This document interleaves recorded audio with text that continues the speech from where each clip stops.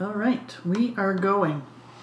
So I'd like to thank Tony Duke for agreeing to share his transplant story. It was more of being voluntold, I think, than... Definitely. I was quite happy to go out for a ride.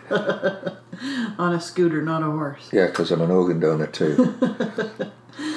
So the purpose of these interviews is for people to share their stories, and not just the successes, but also struggles, because that's the thing that transplant patients know, is that there are a lot of struggles that people in general often don't see and don't understand the ongoing nature of maintaining a transplanted organ. So thank you, and your story will help others better understand what's involved in transplant, both before and after. So I'd like to focus on the different stages of the transplant journey and talk about your biggest struggles and success, and maybe any tips or advice for people as we go through those stages. So before someone gets a transplant, you have to go through an assessment. You meet with the transplant team. There's obviously the waiting list. And then after the transplant, there's recovery in the hospital. There's a rehabilitation time. And then the first couple of years are... Tough. The time you are finding your new normal, which translates to tough. So if you think back to before transplant, one of the first steps was when you were sick and getting yourself referred to transplant. How did the referral to the transplant team happen for you? The initial thing happened because I was having increasingly panic attacks, or what we thought were panic attacks, and it turned out that they were combined with this lung issue that I had, so I couldn't breathe. And as the breathing became more difficult, especially if adrenaline had kicked in, like, if I'd sort of jumped out the way in traffic or something, or someone had, jumped a red light, anything that triggered the adrenaline triggered this pumping of my lungs to try and catch my breath, and it became more and more difficult to do that. So I went to see a respirologist doctor, and so they were said, well, basically you've got asthma. Well, now after 2 years that developed into, oh no, you've got lung problems, and if you can get yourself healthy, which was a bit of a joke, if you get yourself healthy, we'll consider referring you to a transplant unit.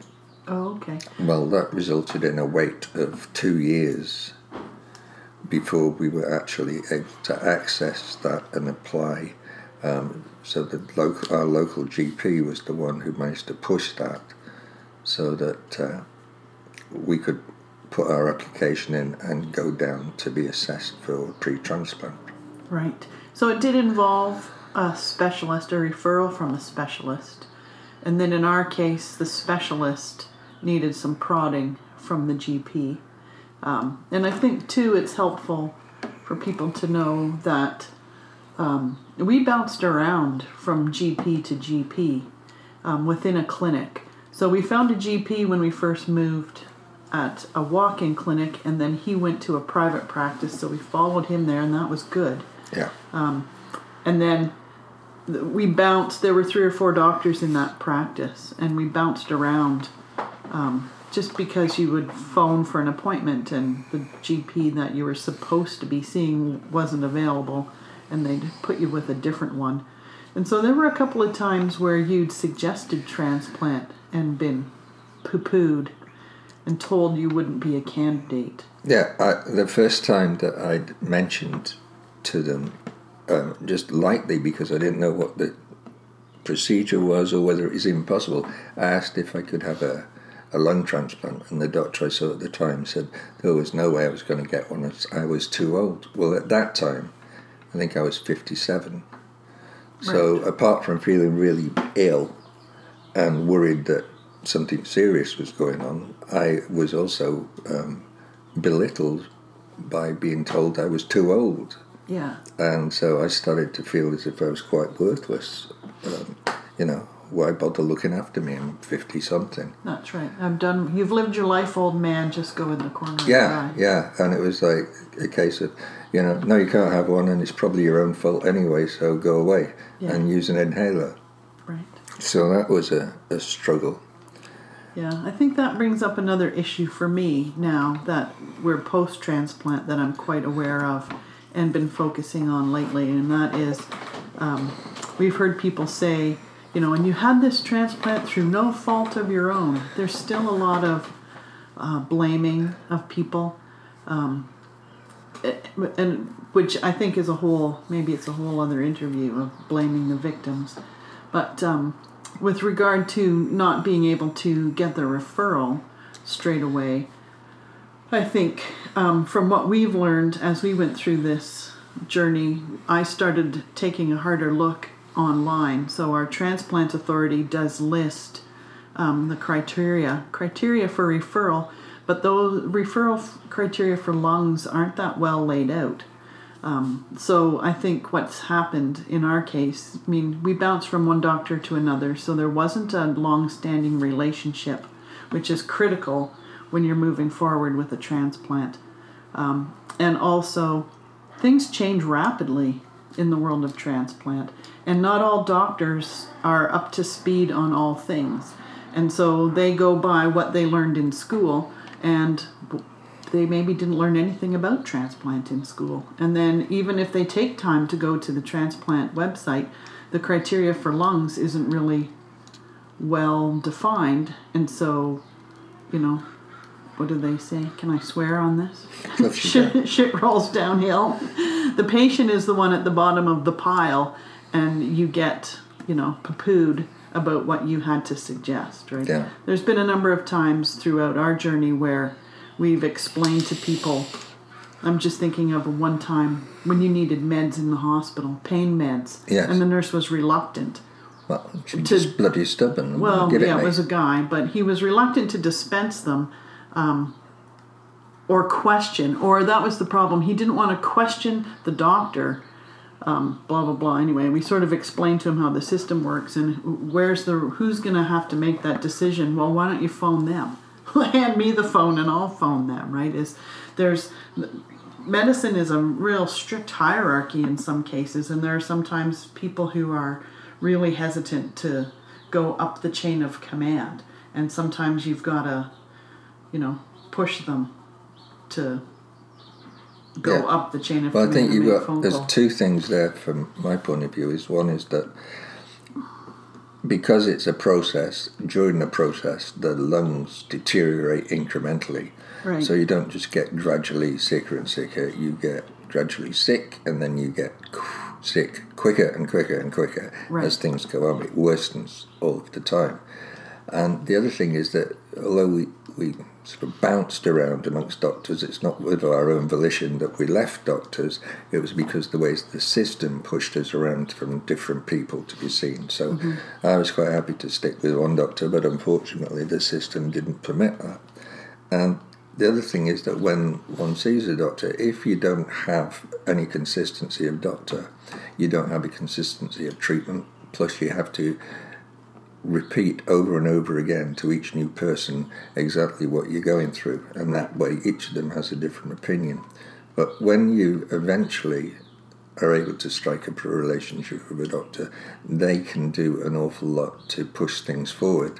But you have to work, I think, very, very hard. Both the potential recipient and the caregiver have to work very hard at establishing relationships with the doctor and with various consultants and specialists that one gets to see. Yeah. So I don't think going in sort of mob-handed and being a bully to demand that you have this work done is going to work. You need to get your own background information together and be aware of what you can and can't expect from the service. And one of them is you're not going to get an instant transplant, much as it would be nice, because they have to do all the tissue typing, and there has to be a legitimate organ available for whatever your transplant is going to be. Right. Well, and I think we got really lucky, having said we kind of bounced around. In this particular practice, we landed with the main doctor, who's the one under whom the others worked. It was sort of his practice. Oh, it's brilliant. And he's a no-nonsense guy. Like, when we landed with him, he took the bull by the horns. So it wasn't just, about establishing a relationship, which you need to do. But you also need to do that and look for the helpers, like Mr. Rogers said. Like, this GP went to bat for us on a number of occasions. He didn't take much guff out of the system. And if there was pushback, from the system, he pushed back harder and louder and with a lawyer. Like, there was... I make reference to the lawyer. He's, with all of this opioid stuff going on in British Columbia and elsewhere, he's actually engaged a lawyer to argue for the rights of doctors. He really doesn't take much guff. So when he said he would do something or make sure a referral went through, or, he meant it and he followed up. So I think that's an important thing too, is that there was many times we felt like shouting at someone in the system. Like, it didn't matter who, we just wanted to shout at someone. We needed to be heard. But of course, if we'd have done that, we'd have got nowhere. Prior experiences taught us that you just get someone's back up. Particularly me. Yeah, they hang up on you. Yeah, if you are able to establish that kind of a relationship, and that doesn't mean bowing down to everything, stand up for your rights, but if you're able to establish a relationship with a doctor, they will, as they say, take the bull by the horns, and when they shout at someone in the system, the system starts to listen. Yeah.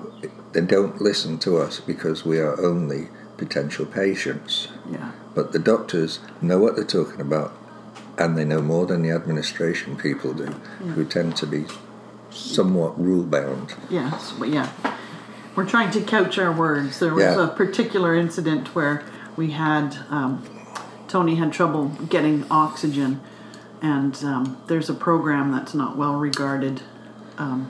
We just thought it was us, but in the intervening 3 years, we've learned we are not alone. Once he prescribed oxygen, then people came out of the woodwork from this program and swore up and down they weren't there to deny coverage for oxygen, which is what exactly happened. And after I tried and failed and cried and yelled and they hung up on me, our doctor phoned and he reported back to us that he'd had a lovely 20-minute conversation with this particular organization, and the first 18 minutes were civil, and that indeed we were now covered. So sometimes it does take someone with more authority than you, and that's the sad thing as the patient, where we're hoping that we're moving into an era where patients are seen as partners in your health care, and we may not be experts on diseases, but we have a right to, be part of the decision-making process and have things explained to us. Absolutely. Expect services. I guess it comes down to expectation management. You learn pretty quickly with a chronic illness that your expectations of the healthcare system far outweigh what the system is able to deliver. And so you find yourself having to check your expectations at the door sometimes. Yeah, and chronic soon becomes acute. Getting to the point where doctors, our GP was good, and also one of the locums who would do house calls towards the end of the process, and the locum that came round, I said, well, how's it doing? I managed to speak that many words, how am I doing? And he said, well, it's imminent, I suggest you get your house in order right now. He was giving me a week or two to be around. So in amongst all the stress and strain of trying to work your way through the system that we have, which is a brilliant system, but trying to work your way through it, at that same time, you've simultaneously got me as the lung patient dying, and death is getting near quickly, more and more quickly, and my caregiver, Beth, is watching this happen, and she's the one that's trying to cope with all of the bureaucracy and getting me to appointments, getting me to the hospital, and so basically she became a 24-hour-a-day caregiver, and that was it for 2 to 3 years. Her life was nothing but being a caregiver for me. Yeah. And that, whilst that was lovely, it put strain on both of us, both on her for having to do it and on me as the recipient, because guilt does come into it. Sure. Thinking whilst I am trying to live, I am denying somebody else a chance to live, i.e. Beth, because she has no life of her own. And everything is given up. There's no social life. There's no family life anymore, because all that it is a dying man and his desperate wife. Yeah. Well, I know it surprised me in the hospital after your transplant when you were on the respirator. So you were there, but you were knocked out still. But the Good sleep. What did they call him? The respiratory tech. Yes. The breathing guy. Respirologist. Yeah. Well, yeah. I think they're the doctors. But the respiratory tech came by, and he was saying, in the state that your lungs were in before transplant, you were using 60% of your body's energy to breathe, whereas normally he gave me a number that was considerably smaller. Let's say 8 to 10% of your energy goes into breathing. Yeah. So you're using most of your energy to breathe, and you can't get up to pee even. Like you were on oxygen, and you had your 25-foot leash that attached to the oxygen machine. That's true. But even to get up to go to the corner to use the loo took all of it out of you. And so you're not coping. And I think it occurred to me as you were just speaking that that's the way it was with caregiving. Yeah. Is the behind-the-scenes stuff that people don't see is, I'm stressed. I'm in distress. You're dying. And that's its whole 100 out of 100 for stress, watching a spouse die. And then on top of that, I'm trying to learn how to navigate a system, and we loosely call it system. The healthcare in Canada is really a number of silos loosely talking to each other, sometimes not even talking to each other. So here's another learning curve for caregivers. On top of that, then we're in charge of meal planning and prep, keeping the household going. And then when do you work? And what are the social safety nets in Canada for that? Zero. We all know mental health care in Canada is poor. It's a stressful time, and you're declining physically, you're declining mentally and emotionally, you're declining financially. You're just in this downward crashing spiral. That we're now just starting now 2 years post-transplant to get a solid footing and to start building back up. And maybe we took longer than others because we lived semi-rurally before. So where we were was far away. Well, and other people we know are even farther flung farther afield from finding services. But we were in the Comox Valley, which, it has a hospital, but it doesn't do everything. No, it's not we really ran a trauma into trouble center. with... Anyway, system navigation is an issue, and the farther away you are from a major center, the more difficult your issue is. So after transplant, it took us about a year, so 3 months in Vancouver for your four we did, for rehab, and then we came home, and we were still going back to Vancouver every 2 weeks for checkups. Yeah. So that was September, and it took us then the following April, we listed the house for sale. And so in all of this, we've also uprooted ourselves, sold our house, and moved. So when I say it took us this long to start to get our footing, we also had major life changes we needed to make in order to create a more sustainable life. Yeah. I mean, like, it essentially be prepared for the fact that if you're not pretty well off at the start of this, you're going to be pretty broke at the end of it. Yeah. So the thing is, though, like, I'm alive to know that I'm broke, but awesome. It's great. And there was a lot of times when I was having got on the transplant list and what have you, where the breathing was becoming so difficult and the other pains that go along with it and discomforts were so bad that I was praying that I would die in my sleep.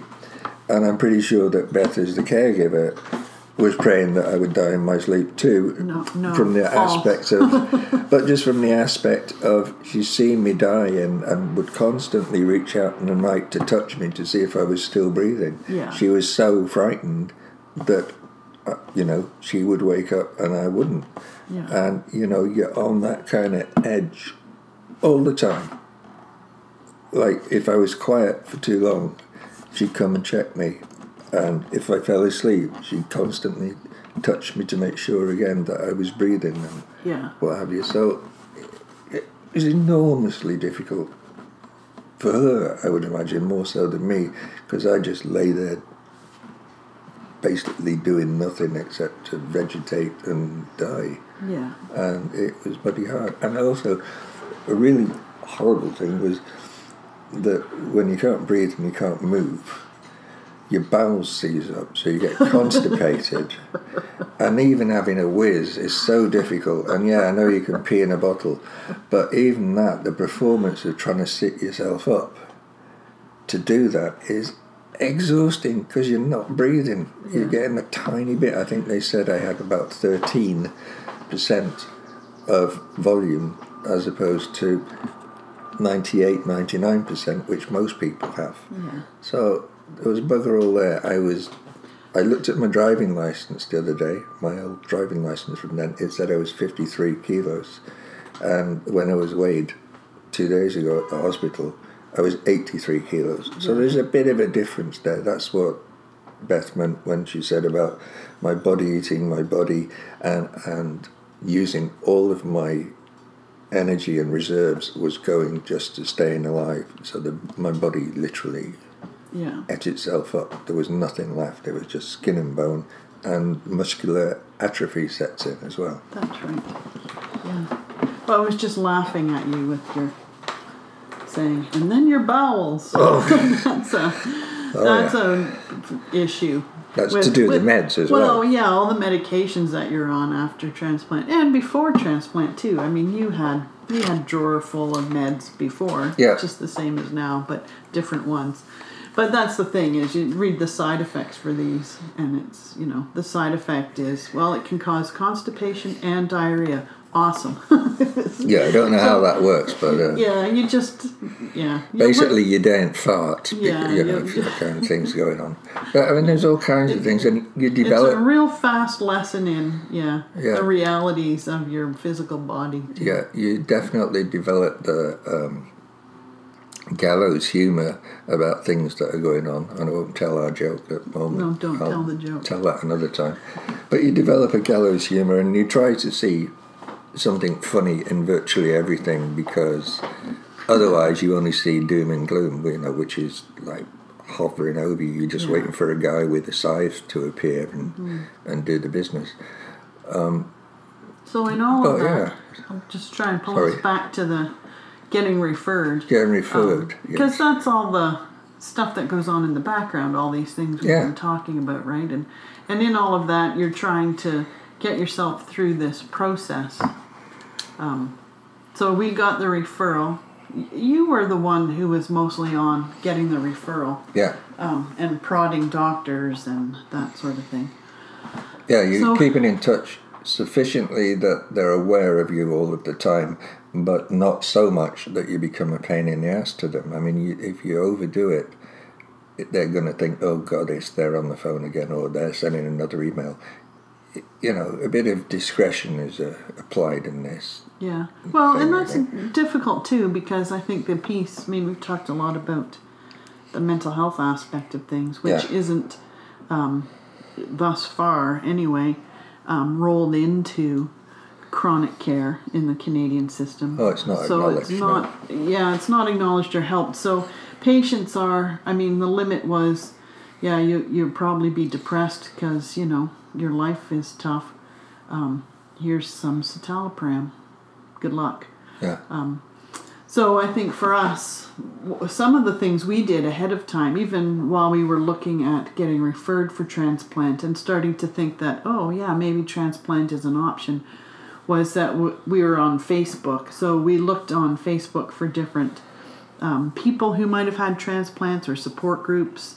Sometimes you get groups, and they're patient-led initiatives. So, we found a lot, sort of went in and out of a few. Not all of them are, ones where it's sort of your cup of tea. So you have to, it's like finding a counselor. You've got to find the right one.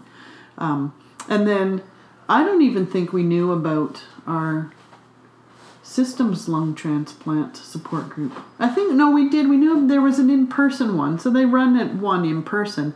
But there's only 5 lung centers in Canada. So not everybody lives close to their hospital. So what do you do if and we were in good shape that way, because we could be on the waiting list at home, and then it was in Vancouver, and we were on Vancouver Island. So for us, we didn't have to relocate to Vancouver to be on the waiting list. Some people do have to relocate. But we didn't. We could stay at home, and then, but we couldn't attend the support group meeting. And then it wasn't until after the transplant we found out that the support group patients had started a Facebook group. So that's an option too, is ask. People don't tell you everything just because there's so many details and everybody's situation is different. Oh, definitely. It's not like they're trying to keep you in the dark about things. It's just, there's so much to know and to have been told. And also, sometimes you may have been told and forgot because your brain's not really in the best shape it's ever been in when you're in distress. So for sure, look and see and ask if there's an online version of their support group. Like ours is run officially by the transplant clinic, and then the Facebook one is unofficial. The patients just set it up themselves. And, it's people ask questions. They jump in and out of there. And so there's you can find support. And we've since started, we'll plug ours. Oh, yeah, transplantrogues.com. We've since started what we're calling a social club and peer support group. And we have a video conferencing option. So people can attend if they're not feeling well or they live far away. It's meant to be a local group so that we have a community and people can, if someone needs a ride, we're there to give them a ride. But by all means, it's open to anybody, really, who wants to go. So, yeah, there's more information on the Transplant. And what site's that then? I was saying it, and you're talking over me. Oh. TransplantRogues.com. And Transplant Rogues is one word. Yes. But right. It's not reality, it is for the website. Yeah. So you got the referral, and then, well, why don't we just stop? We've kind of nattered on about other issues. End of part 1, we will be back. Yeah, I guess what if somebody was thinking that they might be a candidate, what are some, 2 or 3 key pieces of advice? Contact your doctor and immediately contact the transplant unit nearest you and find out how you go about it. Don't wait until you're at the state of you think you're about to die. Do it now. Get your information now. Get all of that in order and get on with it, basically. I mean, it is in many ways that simple, but you've got to push, you've got to do the information. They're not going to come to you and say, oh, we think you need a transplant. Yeah. You need to go to them and say, I'm dying, I need a transplant. What can you do? And don't minimise your situation. Well, I would agree with that. Don't minimise your situation. A number of people, you do hear stories, they do tend to fall into one of 2 categories. Either somebody was really ill and they showed up and the doctor says, oh my God, you need a transplant, let's get this started. And in that case, you're probably dealing with a doctor who has had some experience referring patients to transplant. Because transplant is becoming more common. I think part of our issue was you started to ask about transplant when it wasn't as well known as it is now. Yeah. And it's only in a matter of a couple of years things have changed. Or you have a doctor who doesn't understand how to do a referral, and in that case, we have a workbook for transplant patients, and one of the key pieces of learning we had was go to your transplant authority's website, consider yourself deputized, click on the For Medical Professionals tab, and go there, because they often have there'll be a list of the criteria, what kind of patients do we take, and here's the referral form. And if you need to print the referral form and plunk it in front of your doctor, do it. So if the more proactive you can be about learning the system and making things smoother for your doctors and healthcare professionals to access the system themselves, do it. Okay. Again, remembering that, we encountered hurdles and people who poo-pooed us, but I think the poo-pooing came because they just didn't understand the system and didn't want to ask questions or for whatever reason. So sometimes, you've got to take the bull by the horns. So, until this time next week, or as they say on Law and Order, Sergeant Joe has entered the room. We're closing the tape. Do they say that on Law I don't know, say something like that. No, they don't. Okay. I know you can edit this. Yeah, we will. Okay. Ta-ra! Oh, you mean it was live?